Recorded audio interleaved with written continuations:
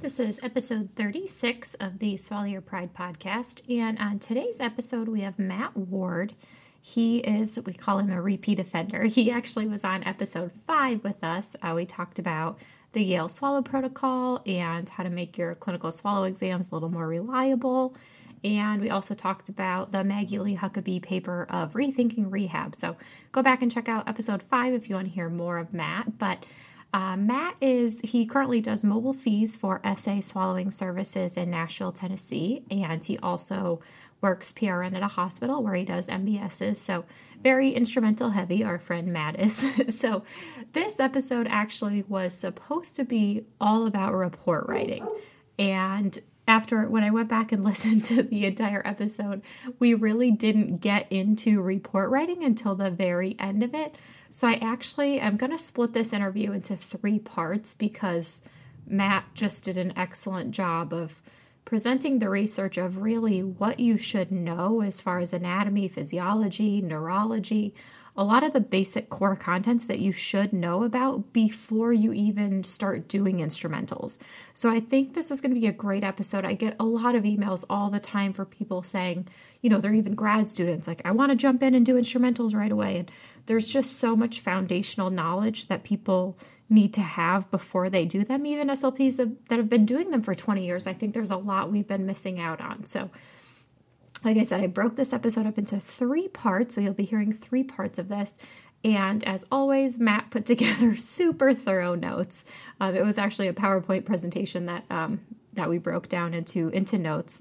So you can download those at bit.ly/SYP podcast 036. And lots of references. This is going to be a great episode, and I really hope that you guys enjoy this. Welcome to the Swallow Your Pride podcast. I'm your host, Teresa Richard. I'm a board-certified specialist in swallowing and swallowing disorders, and I know firsthand how much confusing and conflicting information there is out there about how we assess and treat swallowing disorders. This podcast is all about bringing everyone together, getting on the same page, being open to new ideas, and using evidence-based treatment strategies for our patients with dysphagia. So let's get into it. This week's episode is brought to you by the Medical SLP Solution Monthly Membership. What would it feel like if every week delivered right to you were resources that included videos and handouts about topics that affect the way we treat our patients every day? Well, that is exactly what the Medical SLP Solution Membership is. Every week, we send you a 2 to 3 page handout, including an intro, why, how, and instructions about topics chosen by the members, including dysphagia, aphasia, dysarthria, pediatric swallowing, voice, just to name a few. They are all reviewed by university professors to ensure APA format of the references, and the professors also usually add in some recommended readings if you want to dive further into that topic. I also record about a 10-minute video of that topic, so if you don't want to waste trees or if you don't have time to read, just get your weekly 10-minute topic in on the way to work. Some of the topics that we've covered include how to do a cranial nerve assessment, lab values that the medical SLP should be aware of, how drugs can affect dysphagia, how to complete oral care, the neural control of swallowing, infant-driven feeding. So lots of great topics that we've already covered. And our members also have access to an exclusive private Facebook group or private forum where you can post anonymously if you would like, which is run by experts in various areas of the field ready to answer your difficult patient questions. And if you don't have time to check social media or check the forum, no sweat. Every Friday, I email a weekly roundup of the resources for the week, as well as links to all of the excellent questions and incredible responses by our moderators. So if you missed a really great discussion, you can click right to it. No more FOMO, that's fear of missing out. So I provide all that to you every Friday. And this is all topped off with an exclusive monthly webinar for our community members. That also includes a Q&A session, and that will be accredited for ASHA CEUs starting in May. So if this sounds like something you're absolutely interested in, whether you're a complete newbie to the field, you're a CF on Dysphagia Island, desperate for support, you're a mom of 5 kids with 20 years experience and no clue if you've kept up with the latest research, then head over to medslpsolution.com to join anytime. You get access to all of this for just $25 a month, but you may want to jump in soon because we are going to close down registration sometime in May to get ready for those upcoming CEU webinars. So don't delay, join the community now, and feel free to ask away. Hello, Matt. How you doing? I'm good. How are you? I'm excellent. Thank you for being a repeat offender on the show. I'm happy to be a repeat offender. Apparently, I have lots to say. Good. I love having people on here that have lots to say because sometimes I run out of ideas. So I love when you guys are like, let's talk about this. So, yes. All right. Well, today's discussion is going to be a fun one. And as Matt puts it, a frank one. But we're going to talk a little bit about writing good reports, writing good MBS reports, writing good fees reports. But we're going to kind of dig into a lot more behind that too, and why you really need to know your anatomy and physiology and neurology. And it's not just learning how to write from a goal bank. So is that a good summary, Matt? That's an excellent summary. Okay. Well, I mean, I started out to write this, or to do this presentation. I thought, I just want to, help people write better reports. And then I realized very little of it's about writing, and it's much more about how you think about things, and how you structure the test overall, and your background knowledge of anatomy and physiology. And before I knew it, this PowerPoint that I'd put together was heavy on just about everything except actually writing. That's okay. But I think it's so important though, because I think you can teach anybody to write a report just by clicking drop down boxes. Yeah. Right? Like that doesn't take a rocket scientist. But to actually know what you're looking at and to be able to think critically about, like I know you're stressing this about the neurology behind things, that's taking things a whole step further. So I think we're trying to just get beyond the drop box, the drop down box here and actually put your brain cells into it. Well, yeah, and it turns out, very few programs at the master's level have ready access to fees and modifieds. So how do you learn? You kind of learn on the job. So our training isn't always the best. Some of us have excellent training. But even then, you've been practicing long enough. It takes a long time to master this. And what mastery really means with instrumentals, I think, is really understanding all of the things you don't know. Yes.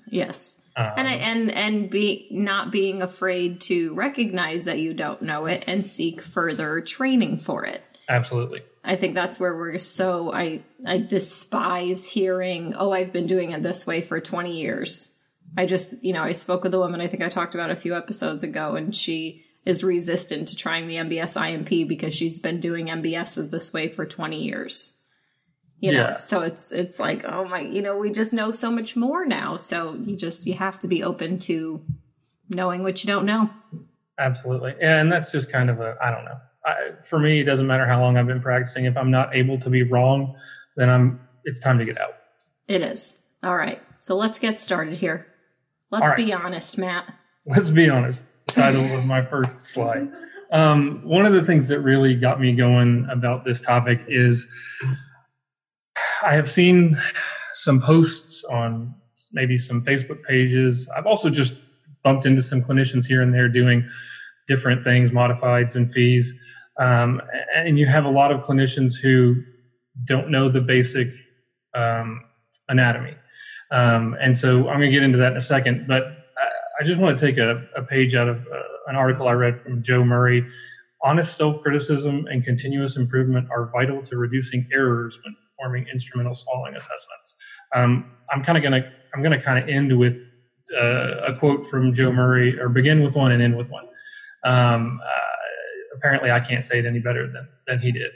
But before we really get into it, and I think we talked about this just a second ago, before we really get into how to write a good report, we're going to have to talk about some basics. Well, but I love that it's not just you talking fluff here, Matt. It's actually, you referenced a guy from a textbook, right? So there's some weight behind this, not just you flapping your gums here. Right. I mean, our opinions are all valuable to the extent that they help our patients. And some of our friends who have been published, at least in peer-reviewed journals, it looks like they're, at least some other people also thought, this might be worth saying to some more people.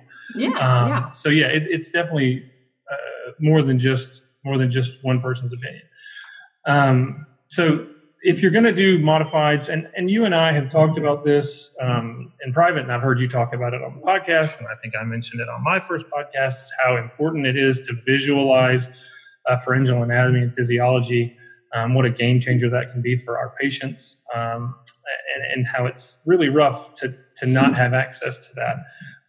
And then I kind of felt like, you know what? All day, every day, I read reports. So for those who don't remember, I do mobile fees. And so most of the time we're going into rehab hospitals and skilled nursing facilities to do an assessment on a patient who may or may not have dysphagia. And so I'm reading a lot of reports from acute care. That's all I do, is read reports from acute care. And it just kind of hit me. Maybe the training hasn't been great. Maybe there's productivity demands. Maybe I don't know. There's a lot of good reasons that our reports aren't great. But we don't have a lot of great reports. The clinicians that I'm running into don't have a lot of the times don't have the information they need to treat their patient on the other end. And I think a lot of times we believe as clinicians that, paperwork is this just kind of drudgery, that's this horrible thing that we have to do that gets in the way of treating patients. But realistically, the documents that we create for our patients follow them. And it's the only way we have to continue to advocate for them after they leave us. So it actually is the most important thing you can do is write a good report. And one of the most detrimental things you can do is write a bad report. Having said all that, I really thought, well, we haven't had an episode where we really talked about kind of what you need to do good modifieds and to do good fees.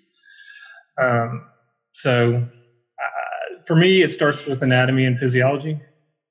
The first question I would ask you if you're doing modifieds and fees is, the anatomy and physiology of the normal and abnormal swallowing. So most of us who had a class in graduate school on dysphagia. Some of us didn't. But most of us had a class that was called dysphagia. We get to learn how to find everything wrong with someone's swallow. We didn't talk a whole lot about what normal physiology is. And that's even in the good classes. There's some good work coming out now about what a normal swallow is and what happens when swallow as we age. But there, quite frankly, just wasn't a lot of information, even for those of us who had really good dysphagia education. So the first question is, do you know the anatomy and physiology of normal and abnormal swallowing? And I'm talking, do you really know it? Like, not a working understanding of it, like the basics, but if you intend to do quality assessments, you've got to intricately know this stuff. And so, I've seen a couple of times people don't know end marks on fees and on modifieds. Like, I've seen the epiglottis confused with the uvula. That's pretty basic. And maybe it's time to seek some mentorship before we continue to do fees on our own. And the simple fact of the matter is, if you don't know the anatomy, you shouldn't be making decisions that impact people. Like, for me, if I go in to have my appendix removed and the doctor took out my kidney, I wouldn't get I wouldn't be worried about that doctor's feelings when I went after them about this. Like, oh, well, I wasn't trained very well in this surgery, Matt. And, really, it's hard to tell the appendix from the kidney. And let's, just be nice. Don't hurt my feelings. No, if you don't know the difference between an appendix and a kidney, you shouldn't be doing the procedure. And for us, it's not surgery. And we're certainly not doing what surgeons are doing. I don't mean to equate the two, but it's absolutely every bit as serious. If we can't identify the anatomy, then we don't need to be doing these studies quite yet. I mean, you can do them, it just takes some study. We don't need to be doing them, and we certainly don't need to be defensive about it. But I think that's going to send me off on another tangent, another rant here, Matt. I told you we would be talking for a while. I know. But I think it was like a couple months ago that I think that did happen. Was it somebody mistake the epiglottis for the uvula, and people were just like, okay, well, where is your mentor? Right. And it was like, well, my mentor just finished her 25 passes, just finished her 25 supervised passes or whatever, and now she's teaching me. So it's almost like we have the blind leading the blind here. So I think we almost have to, okay, so you understand that you're new and you're asking questions, that's great, but do you really think the mentor you should be learning from is someone that has just learned themselves too? So right. I just thought that was quite an irresponsible thing to do. That speaks to a whole lot of, I think a lot of times people in these situations feel like that all of the comments are coming straight down on their heads, and they bear the brunt of all of the blame. But for me, I mean, we have let ourselves down as a profession. We don't do a great job teaching instrumentals at the academic level, at the master's level, or really, I mean, at the PhD level either. We don't do a great job of teaching fees or modifieds. And so the only place you can learn is on the job, where then you have lots of productivity requirements that make it hard. And then maybe you do have someone who's a good mentor for you, but maybe they take another job, maybe they retire. So it is difficult. There's a lot of reasons why it's not happening, but the simple fact of the matter is we know more than we used to about swallowing and swallowing disorders, and we know enough that just because we're allowed to do them and we're allowed to bill for these procedures, it doesn't mean we're ready to yet. So anyway, that's my 2 cents about that one. So you got to know your anatomy and physiology. Yeah, I mean, I know that I wrote that whole blog post about that. Don't hire Nancy, know nothing as your fees trainer, but I totally, completely mean it. I'm glad that these people are incentivized and wanting to start these programs and wanting to get fees going or wanting to get, an MBS program going in their facility. But then it's almost like they don't factor in the cost of a good mentor, and that should be, I think, first and foremost. They spend all this, capital money getting the equipment, going to a course, but then nobody even thinks about the passes afterwards. It's like, well, I'll just use the ENT next door, or, and right. That's not doing anybody any good. So, well, and you end up like, if you've been in this business of treating patients with dysphagia long enough, you realize a good mentor is somebody that you're going to ask questions to for life. It's not just somebody who works with you. There's lots of people I could email, text, call on a daily basis when something just stumps me. And, the person who trained me may not be the one who can answer that question. But usually, if I'm not just dragged down and exhausted from that day, I realize it's my job to figure out and find out somebody who does know. And so it's on us to say, yeah, we don't have enough training to do these yet. All right. So that's our anatomy and physiology. So next, neurology. If you're going to do this stuff, you got to go neurology, or you got to know neurology. You've got to know it just as well as you do the anatomy and physiology. So you and I are going to play a little game now, and I know you know this information, so this will be fun. So I read reports every day. Remember that. This is where this stuff comes from. I read the 2 words, silent penetration, a lot. Do you read that a lot? I do. Okay. And people are making diet changes from it. Correct. So yeah, silent penetration. Let's just talk a little bit about the vagus nerve. Can we do that for a second? We can. All right. So what branch of the vagus nerve is involved in sensation above the vocal folds? That would be the internal branch of the superior laryngeal nerve. All right. So what branch of the vagus nerve is involved in sensation below the vocal folds? Below is the recurrent laryngeal nerve. All right. So I'm going to ask you another question. Is there a difference in the reflexive response triggered by the 2? Yes. Yeah. Do you know what the ISLN triggers? So above, it triggers a reflexive swallow, not a cough. Yep. And below, we should be coughing. All right. So with laryngeal penetration, the normal reflexive response is a swallow, not a cough. Now, some of our patients do cough, and been talking to everybody who went to DRF. I wasn't there, but apparently there were some papers and some posters on it, and we still don't know why some of our patients cough when there is laryngeal penetration, because some of them do. But quite frankly, if we're looking at knowing the neurology really well, silent penetration in that laryngeal penetration without a cough isn't really a thing. At least it's not a sign of a disorder. Normal reflex is a swallow. So maybe information will trickle down a little bit. Silent penetration, if you're talking about penetration without a cough, it's just really a misunderstanding of normal neurological function. So that's just one example of how we have to really, really, really know this stuff.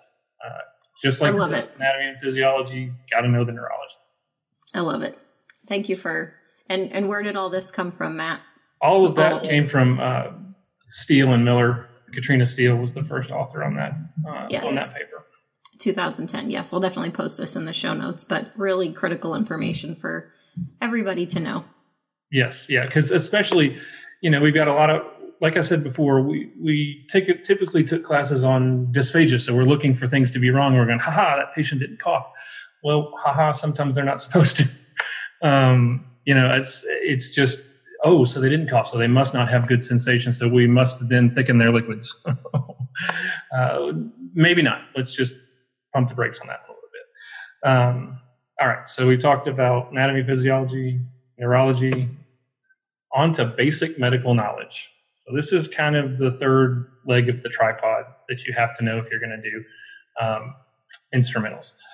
You got to know how basic systems work, like how the immune system works, how the cardiopulmonary system works, how the gastrointestinal system works, which, by the way, I loved the last podcast I listened to on esophageal dysphagia. Oh, my God. Loved With it. Julie, I know. And wasn't that just mind-blowing stuff? Reconceptualized how I think of things. And intuitively, it's the body is not carved up into discrete systems and discrete places that aren't attached. But, we kind of we get used to looking at the same spot and going, all right, well, we can see that and we know that. When there are a lot of other things in play. Yeah. I feel like with you, I'm having more of a conversation. With Julie, I was just like, I just sat like staring at her. I was like, oh my God, yes. Like, yeah, that's how I felt listening to that episode. So, you got to know how all this stuff works.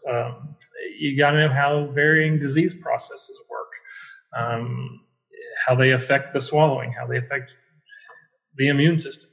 And there is a really complex relationship between aspiration and pneumonia. And we really, as a field, I know we have a good understanding about it because some of the articles I'm going to talk about later have been around for 20 or 30 years. But when I'm talking to other speech therapists on a daily basis, I don't know that we as a field really have grasped this knowledge and then sort of taken the next steps, how that needs to affect what we're recommending for our patients. Well, and I love that we're going to talk about this because I actually, one of the groups that I do fees for here asked me to do a presentation for all their therapy team. So PT, OT, and speech. So I talked to all of them kind of about this. And it's because I feel like sometimes we get caught up in the whole interdisciplinary care. And even like a PT or an OT may say, oh, they're coughing, and tell the nurse we got to put them on thickened liquids. Yes. So and it's because we've taught people so well in the past, So I was glad I had this opportunity to kind of bring all these things to light. And, the one PT, or she was a rehab manager at the one building, was like, this stuff's been around for 20 years. Yeah. And I was like, yeah, it has, but for some reason it got buried, or we did a good job of, I don't know. Well, it seems like we got people to listen to some of the things that are easy, some of the things that we thought were quick fixes for a lot of things, like chin tuck. Yeah. You can just tell every patient to chin tuck. Okay, awesome. Right. I'm going to tell all of our nurses, and we're going to put it in our textbooks. Okay. Every cough means they're aspirating. Okay. So it tends to be those things that seem to be, one size fits all, really easy way to determine something. Those are the things that we got people to listen to. And those are the things that end up coming around to bite us in the end, because everything is not that easy. It's very complex. So if you've checked sort of the first three boxes, your anatomy, your neurology, how the basic systems work, then it's time to start diving into the instrumental assessments. If not, it doesn't mean you need to stop doing them. It doesn't mean we're shaming people. We're not trying to get people to stop doing this. This is something that you have heard on this podcast multiple times, that you need instrumentals and you need good people doing them. We just need to be ready to learn. Well, I want to chime in here because I get so many emails from like grad students or, CFs or new grads. I want to do my CF doing instrumentals, and I know that like nobody ever likes my response to that, but I always just tell them like, you really should work for a few years and really master this basic knowledge. I I don't know if you disagree. I know some people do disagree with me, and that's totally fine. But I really, we just get such, if you even do get a dysphagia course in grad school, but it's just such minimal knowledge. And I think you really need to work and really need to build up your skill set before diving into doing instrumental assessments. But that's my soapbox. So. Well, I'm not averse to that. Certainly. I think when you look at, now you're going to get me started on something. When you look at ASHA saying, or at least ASHA doesn't say things, we're ASHA, but if you look at the stance where we have to know everything, we have to be generalists. I think that makes it hard for us to have the type of medical training that we need to treat dysphagia. Dysphagia, treating that is not like treating anything else. And so, yeah, I think I'd agree with you in that we don't tend to come out of grad school with a just great wealth of medical knowledge, and you have to kind of learn that on the job. Our doctors come out, they're coming out of pre-med, they're taking chemistry and physics and biology and all of these things. And, we end up using all of those things, but our grad school, not necessarily training is not necessarily filled with all of that. There are physics that you can apply to the swallowing, areas of low pressure and high pressure. You have to absolutely know epidemiology. Did you get a course in that in grad school? No, sir. Yeah, me either. I didn't even know what that was till maybe 5 years out. Yeah. Right. And that's, so yeah, I would agree with you in that sense that we do not tend to be even preparing the best of us for all of the wealth of medical knowledge that you need to treat dysphagia. So I think it's probably not bad advice to kind of get your medical C's under your belt for a little while before you really shift gears and start doing modifieds and fees full time without a mentor. Certainly it's great to spend some time doing training with all of that when you're doing your CF, and it's good to develop those skills. But I think you're right. It is hard to get all of that medical knowledge while applying it to instrumental assessments and then making good recommendations. That's the hardest thing. I sat with a student the other day, a grad student, and I was writing a report with her. She was there in her clinical placement. And we wrote 2 sentences on one of the trials. And I kind of was talking out loud with her about why I wrote what I wrote. And she said, that's really succinct, and that's a really good way to put that. And I said, that took 7 years of experience and all of my grad school and every bit of my mind to be able to determine what to say and how to say it. Yeah. It is so hard to convey that to people. Yeah. The mental effort that goes into doing this all day, every day, I'm just wiped. And this is what I love to do. I do this all day, every day because I love to do it. And it's still so taxing. And it's hard to explain that to people. It's hard to get that across.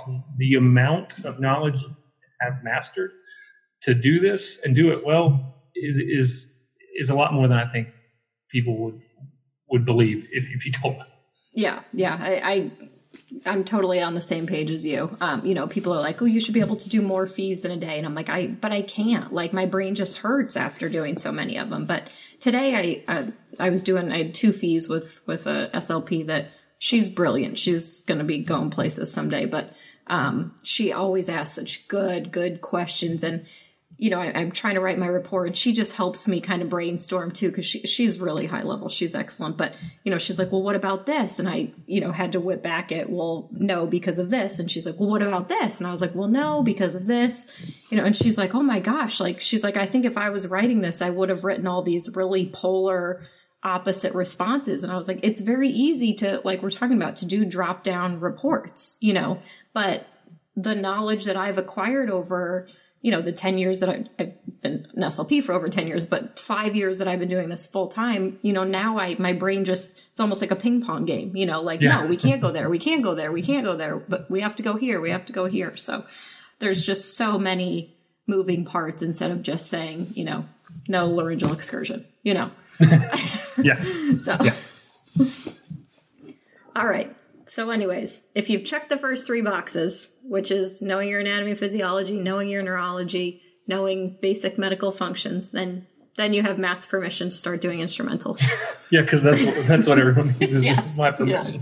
Yes. All right. I love what we're getting into next. Yeah. So, all right. The title, for those of you who can't see, I always put together a presentation like a PowerPoint, and the title of this slide is who's afraid of the big bad wolf? We're talking about aspiration here. I don't know about you guys, but I was always like, aspiration was this word that was just this thing. You like a first year graduate student, your aspiration, and oh, that's the thing that kills people. If you let someone aspirate, they're going to die, and it'll be your fault. And we're there to stop that. So it's not quite the big bad wolf we should all be afraid of. But signs and symptoms of aspiration, even before we get into instrumentals, when they're present with solids or liquids, they point to inefficiency or a possible failure of some aspect of the normal swallowing. Now, the caveat for that is without visualization, we can't see it. We don't know what's going on. A cough can be a cough. Had nothing to do with swallowing. We're completely unable to determine if laryngeal penetration or aspiration occurred. If you're going to diagnose pharyngeal dysphagia, and I hope I don't offend anybody, but if you're going to diagnose it, you got to have an instrumental. There's no one who can diagnose it from the bedside with a stethoscope or their hand or their ears or their eyes. I really hope that doesn't offend a lot of people, but it's just a fact. Preach it, Matt. Well, you're going to Harry Potter land tomorrow, so maybe you'll pick up some special Harry Potter skills. Yeah. Right. Maybe I'll get a magic wand. Yes. A dysphagia wand. I like that. Yes. So we're completely unable to determine also, and this is more important to me than aspiration, is whether or not the strategies that we give our patients are helpful or harmful or completely ineffective. And if I'm going to be billing you, or if I'm going to be billing anyone for treatment, or if I'm going to be treating someone's relative, their mother, their father, their brother, whoever, I certainly want to be helpful. I certainly don't want to be harmful. And I would rather it not be ineffective. And the only way for us to know that is to take a look. Because some of those strategies that we give patients are very, very beneficial. The same strategy that works for one person can absolutely be harmful for another person. So we've got to look. So don't be afraid of the big bad wolf, I guess, is what I'm saying there. Aspiration is not your enemy. So just getting into that a little bit further, clinical signs and symptoms of aspiration. If we're just looking to eliminate aspiration, I think some of us should wear badges that say signs of aspiration elimination specialist. We're just trying to get you where you don't cough when you eat and drink. And that's not really a difficult thing to do. A lot of times changing the bolus size or the consistency or making someone NPO will stop them from coughing. And if that's all we were interested in, that would be great. But if you do that and you're using your instrumentals to do that further, then you're really just making them very expensive pass-fail screenings. And that's not why we're there. We're there to really help people get better, not just say, oh, they aspirated, let's stop that. So I know you probably feel the same way, but. Oh, absolutely. I've got a bajillion thoughts going through my head, but I just always think of kind of the worst case scenarios that I've lived very recently. And it's just, some of these SLPs see aspiration and all of a sudden recommend NPO, right. And it's like, no. So I'm really glad we're talking about this and dissecting all this because, if you're one of those SLPs that that's what you thought or that's what you knew, I hope this episode really opens your eyes that aspiration does not equal NPO in a PEG tube. Yes, absolutely. So let's talk about aspiration a little bit. So we'll go a little bit further this time and look at the big bad wolf. So what we know, and if you want to look at an article by my mentor, Dr. Ashford from 2016, or Katrina Steele from 2014, or if you want to go back to Langmore in 98, they all say the same thing. 20 years ago. They all say the same thing, that aspiration of solids and liquids alone is insufficient to cause aspiration pneumonia. It's a fact. So aspiration by itself is not enough to cause a pneumonia, which is really what we're trying to stop. If you're looking at what are we trying to do, we're trying to keep people from getting pneumonia because pneumonia in a lot of our population can absolutely be lethal. But aspiration alone of solids and liquids is not enough to cause it. And that's not just me saying it. That's 3 really good studies over 20 years saying that, or really 18. One of the studies was in 2016. But if you wanted me to pull 6 from 2018, I probably could. You probably could, yes. The information hasn't changed. And let's think about why aspiration alone is not sufficient to cause aspiration pneumonia. the oropharyngeal swallowing mechanism is really a robust system. There are lots of varying levels of closure. There's a lot of redundancy built in there, because if it failed easily, we probably wouldn't be alive as a species. I mean, we wouldn't last long. If everything we ate and drank just ended up in our lungs, we wouldn't be alive very long. I really like that. Can you just repeat that sentence again, Matt? I just really like the way you worded that. I don't know which sentence you're just your bullet point. No, your bullet point that you have there. The oropharyngeal swallowing mechanism is a robust system with multiple redundancies that does not fail easily. So the next bullet point is the host immune system. So our immune response to pathogens that enter the airway is also robust and does not fail easily. That's why everyone who aspirates does not get pneumonia. I'm thinking right now of some really young head and neck cancer guys and gals that I have seen over the years, and they come in as outpatients and they just look fit as a fiddle, and they told their doctor, hey, I'm having trouble swallowing, and so they send them for an outpatient modified or an outpatient fees, and you see them and you're going, wow, you're aspirating like 75% of every bolus I'm giving you. How are you not sick? But the simple fact of the matter is aspiration alone is not enough to cause pneumonia. They have, at least now, a lot of them are several years post-radiation and chemo, they have healthy immune systems, so they fight it off. So let's see. My next one. With visualization, we're able to determine the breakdowns in the system and develop a plan of treatment to compensate or rehabilitate swallow function. That's really what visualization is to me, is not catching aspiration or penetration or saying we know what's wrong. To a degree, and this is going to sound really weird, I don't care if you're aspirating. I only care to the degree that it lets me know that there is a breakdown somewhere in the normal swallow, and I may now be able to help you get better, or at least help you on a maintenance level, maintain swallow function, so that you can keep eating and drinking. Well, and I know you say that, but I think it's important because a lot of our patients feel that way. A lot of them will say, I don't care that I'm aspirating. Yeah. I'm not going to change my diet. Just tell me what I have to do to improve it. I had a guy today that, had silent aspiration on a few occasions. And he's like, I don't care. I'm not going to change my diet. Just tell me what exercises to do to get better. And I was like, well, okay, guess we scored that away. So Well, yeah, and that's important. I have heard multiple guests talk about this on your podcasts. I have talked to many, many people. My view on this has changed since I was a grad student and an early clinician. In the medical world, there is simply no treatment that patients are not allowed to refuse. There isn't one. And for some reason, we think that because we saw you aspirate, that now we have to get you to sign a legal binding document in blood that you're not going to sue us if you aspirate thin liquids. I don't understand where we came across that logic. Especially not when we know that not everyone's going to get sick. So, and I don't know that everyone did know that before. I don't know where waivers came from originally, but I'm guessing it wasn't someone that knew all this other information.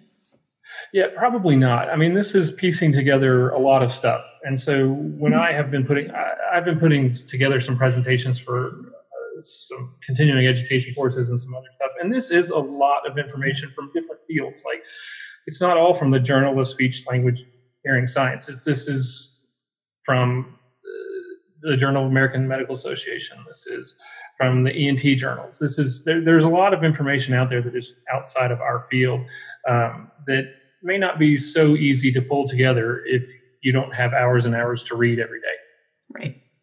Right. Nerd alert. Yeah, right. Which is my favorite thing to do. Really. Other than actually participating in some research, my next favorite thing to do is to read research. If you don't have time to do that, hey, just where we have done some reading. There you go. Or we'll actually just get the researcher on. I love that you've had several people on who've done research in the field, and they're not just talking about articles they've read, they're talking about articles they wrote. Yes. I've got, there's a big slew of researchers coming up soon. So yeah, hold your seats, kids. Yes. That's excellent. Yeah. So this we're about to shift gears and start talking about what the point of assessment is. And I know we started off talking about writing reports, and we're going to get to writing reports, but you can't talk about writing reports unless you have a clear idea of where you are headed and why you're headed there. So I asked this in a continuing ed course that we do several times a year, and no one quite ever says the answer that I have. So if I ask, what's the point of assessment? We get a lot of, or the point of assessment, and specifically the point of modifieds and fees. Why do we do them as speech language pathologists? I get several answers. So we can see if they're aspirating is the most common one. So we can see if they are safe to eat and drink. That's another one. What's another one? To see if they need, I got this one, to see if they need a tube feeding. So there are a lot of reasons that I get, but if you ask me, and this is very different than you're going to read in a lot of textbooks even. Our primary goal of swallowing assessment intervention is to assist the medical team in optimizing nutrition and hydration. We cannot forget that. Being dehydrated and being malnourished are every bit as bad, if not worse, than aspirating.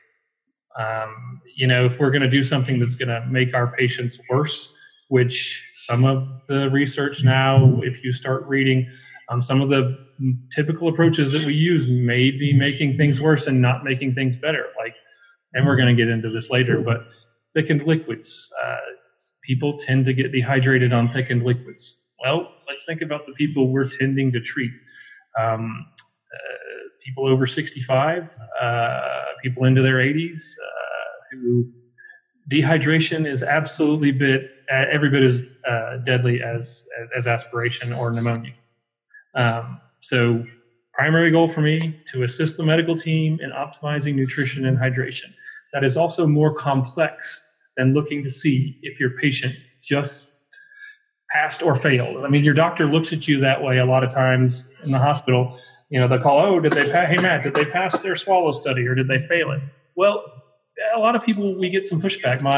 The exam I do is a little bit harder and a little more nuanced than just to be reduced to a pass or a fail. But when we tell them all that matters is whether they're aspirating or not, it's not silly for them to say, did they pass or did they fail?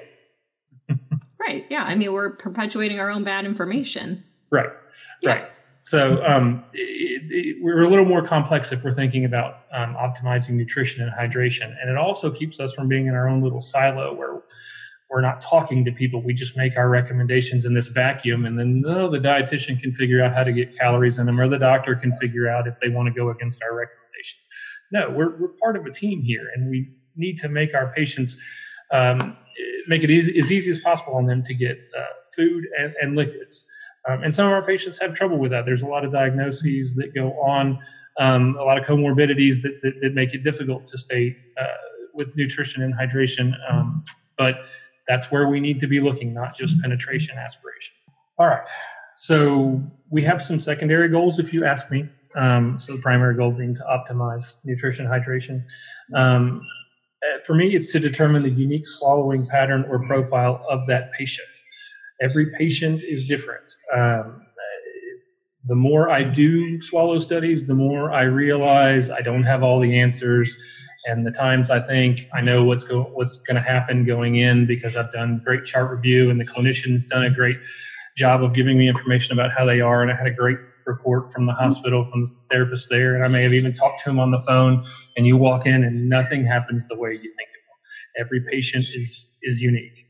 And so when you understand their unique pattern, it gives you an understanding of their current level of function. We get a lot of folks who say fees or modifieds are just a snapshot in time. Yes, they are, and it lets us know where we're beginning so that when we look later, we can see if our treatment has been effective. And everything, quite frankly, is a snapshot in time. I had blood work done today at my doctor's office, and that's a snapshot of how I was today. I didn't refuse to do the test because I was saying, well, that's not representative of the other 364 days this year. So it gives us a baseline, a place to start from. It also determines whether swallowing patterns are normal, abnormal, but functional, or disordered. And for me, swallowing is really a continuum, but it helps to kind of break it down into 3 levels for me. Normal, just within normal limits. Abnormal but functional, I see that a lot.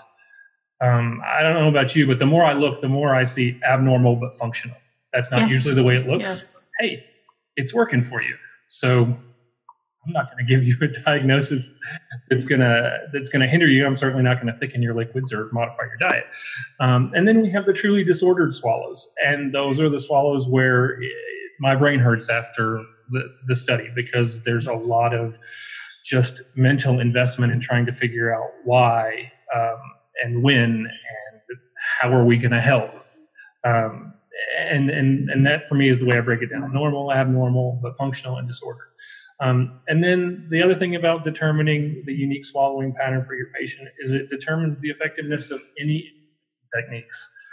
If you don't, and we're going to get into this later, if you don't test something, you can't talk about it in your report. And that I don't have backed up with an article, but for me, that's a simple statement of fact. I can't tell you something that I know to be true unless I looked and saw that it was true. So if you're thinking like, hey, let's do a chin tuck because this person has premature spillage that we saw on the fees or on the modified, that may help, but it may not. And if you don't actually look at it when you're doing it, you can't say, oh, well, we know they had poor oral containment, so we're going to have the patient do a chin tuck. You need to see what it looks like. And if you do modifieds and fees for very long, you start to realize that. You think a compensatory strategy is textbook for this patient, and you use it, and lo and behold, you just opened their airway right up to a really large bolus heading down. So you got to look at it. Any postural changes, any strategies, any viscosity, we cannot beat to death this idea that thicker is better. I see reports where patients aspirate on a teaspoon of thin liquid. They're not given anything else, and a recommendation is made for extra thick, honey thick, or pudding thick liquid. Really? You have to look at it to see. You don't know what happens. So anyway, if you're going to talk about it, you're going to need to look at it. Because we've all seen those patients that aspirate on everything. Yeah. And we know from the literature, aspirating thin liquids, specifically water, is a whole lot easier on your lungs than aspirating gel-based or starch-based thickeners. Lungs are not used to handling that material when it gets down there. They can, but aspiration of those is not handled as well by the body as water specifically. So I'm about to attempt to talk about the 3 pillars of aspiration pneumonia. That's going to be hard to do because Dr. Ashford, I work for Dr. Ashford. Yes, and he talked about it. I believe he was either episode 2 or 3, so you can go back and listen to that if you want an entire hour-long dissection of that, but we'll just briefly cover it here. And it's great. The 3 pillars of aspiration has absolutely changed my conceptualization of how I treat patients and what I think is the right way to treat patients with dysphagia, and the wrong way, I guess. Some people might argue there's no wrong way, but I think there's a lot of wrong ways. But the 3 pillars of aspiration pneumonia are really important to understand. So for aspiration, and we talked earlier about there's a complex relationship between aspiration and pneumonia. There is. You have to have 3 basic things go wrong in order to get pneumonia from aspiration. You have to have a severe, some sort of impairment in your health status that does something to your immune system. You have to have a high incidence of unsafe swallows, and you have to have poor oral status. The interesting thing about that is that it pretty much lines up with what the research that Langmore did. Langmore's Predictors of Aspiration Pneumonia. If you haven't read that paper and you're listening to this podcast, read that paper. Number 1, it's excellent. And number 2, it's excellent. And number 3, it's got a really cool, actually, like flow chart on the manuscript that shows what has to happen in order for pneumonia from aspiration to occur. And I'm a visual learner, and so I've read that article several times, and quite frankly, not paid as much attention to that little flow chart or whatever you want to call it, diagram, as I did this time. And it just sort of hit me. I was like, that lines right up with the 3 pillars of aspiration. And these studies, if you're looking at where I think Dr. Ashford pulled most of his information, it's out of a study that Ortega did and several others in 2014. Langmore's is in 98. So it's, again, when you're looking at the information that we have, this has been tested for years and years and years, and it's holding up. So you got to have poor oral health status. That's one thing. Some patients, you look in their mouth and they've got a really full-on periodontal disease. That patient's at risk for aspiration pneumonia, significant risk. They're actually at risk for pneumonia in general. That's poor oral health status actually also has a lot to do with your overall health status. But you got to have that. Then you got to have a high incidence of unsafe swallows. And that's an interesting one to me, because if you look at the numbers on swallowing, the average person swallows anywhere from 900 to 1,200 times a day. That's not really including food and drink. That's just swallowing your own saliva.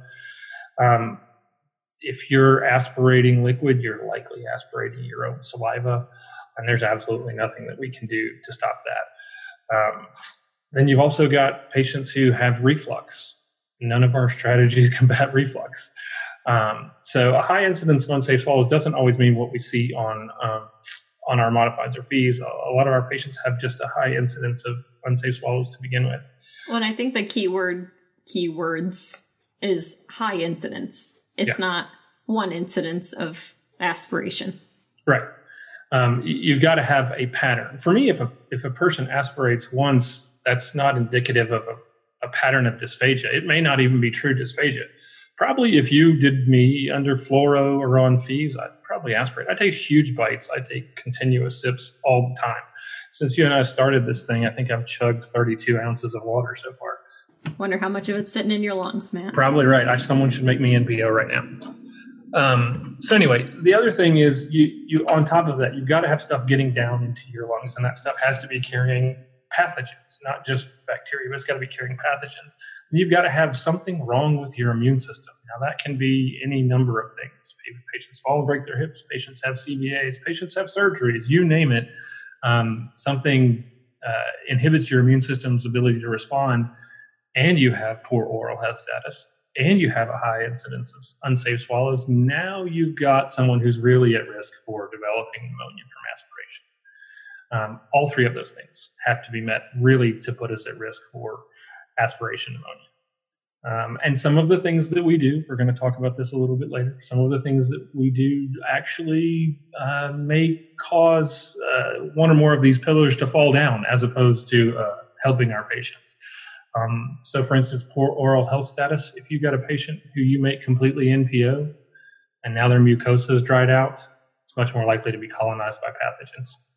If we've got patients who have significant reflux and we make them NPO, completely NPO, we know that the pharyngeal swallow is what helps clear reflux.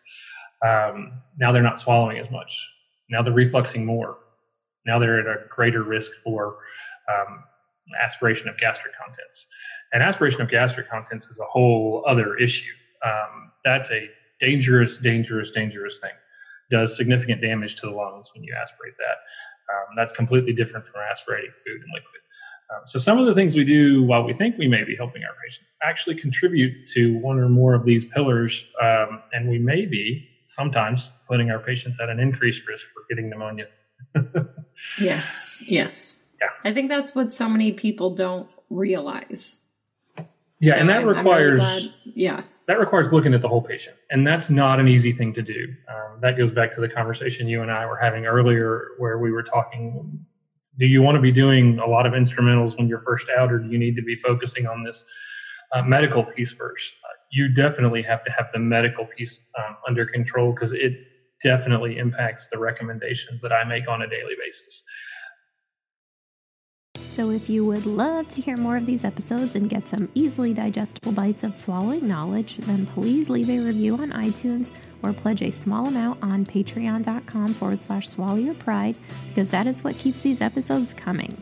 Also, don't forget to subscribe, share with your closest colleagues, and show notes will always be available to download over on swallowyourpridepodcast.com, where you can also be notified of the latest podcast episodes. Also, credit to Stephanie Jacobson for her incredible editing skills, and thank you so much to all of you for listening.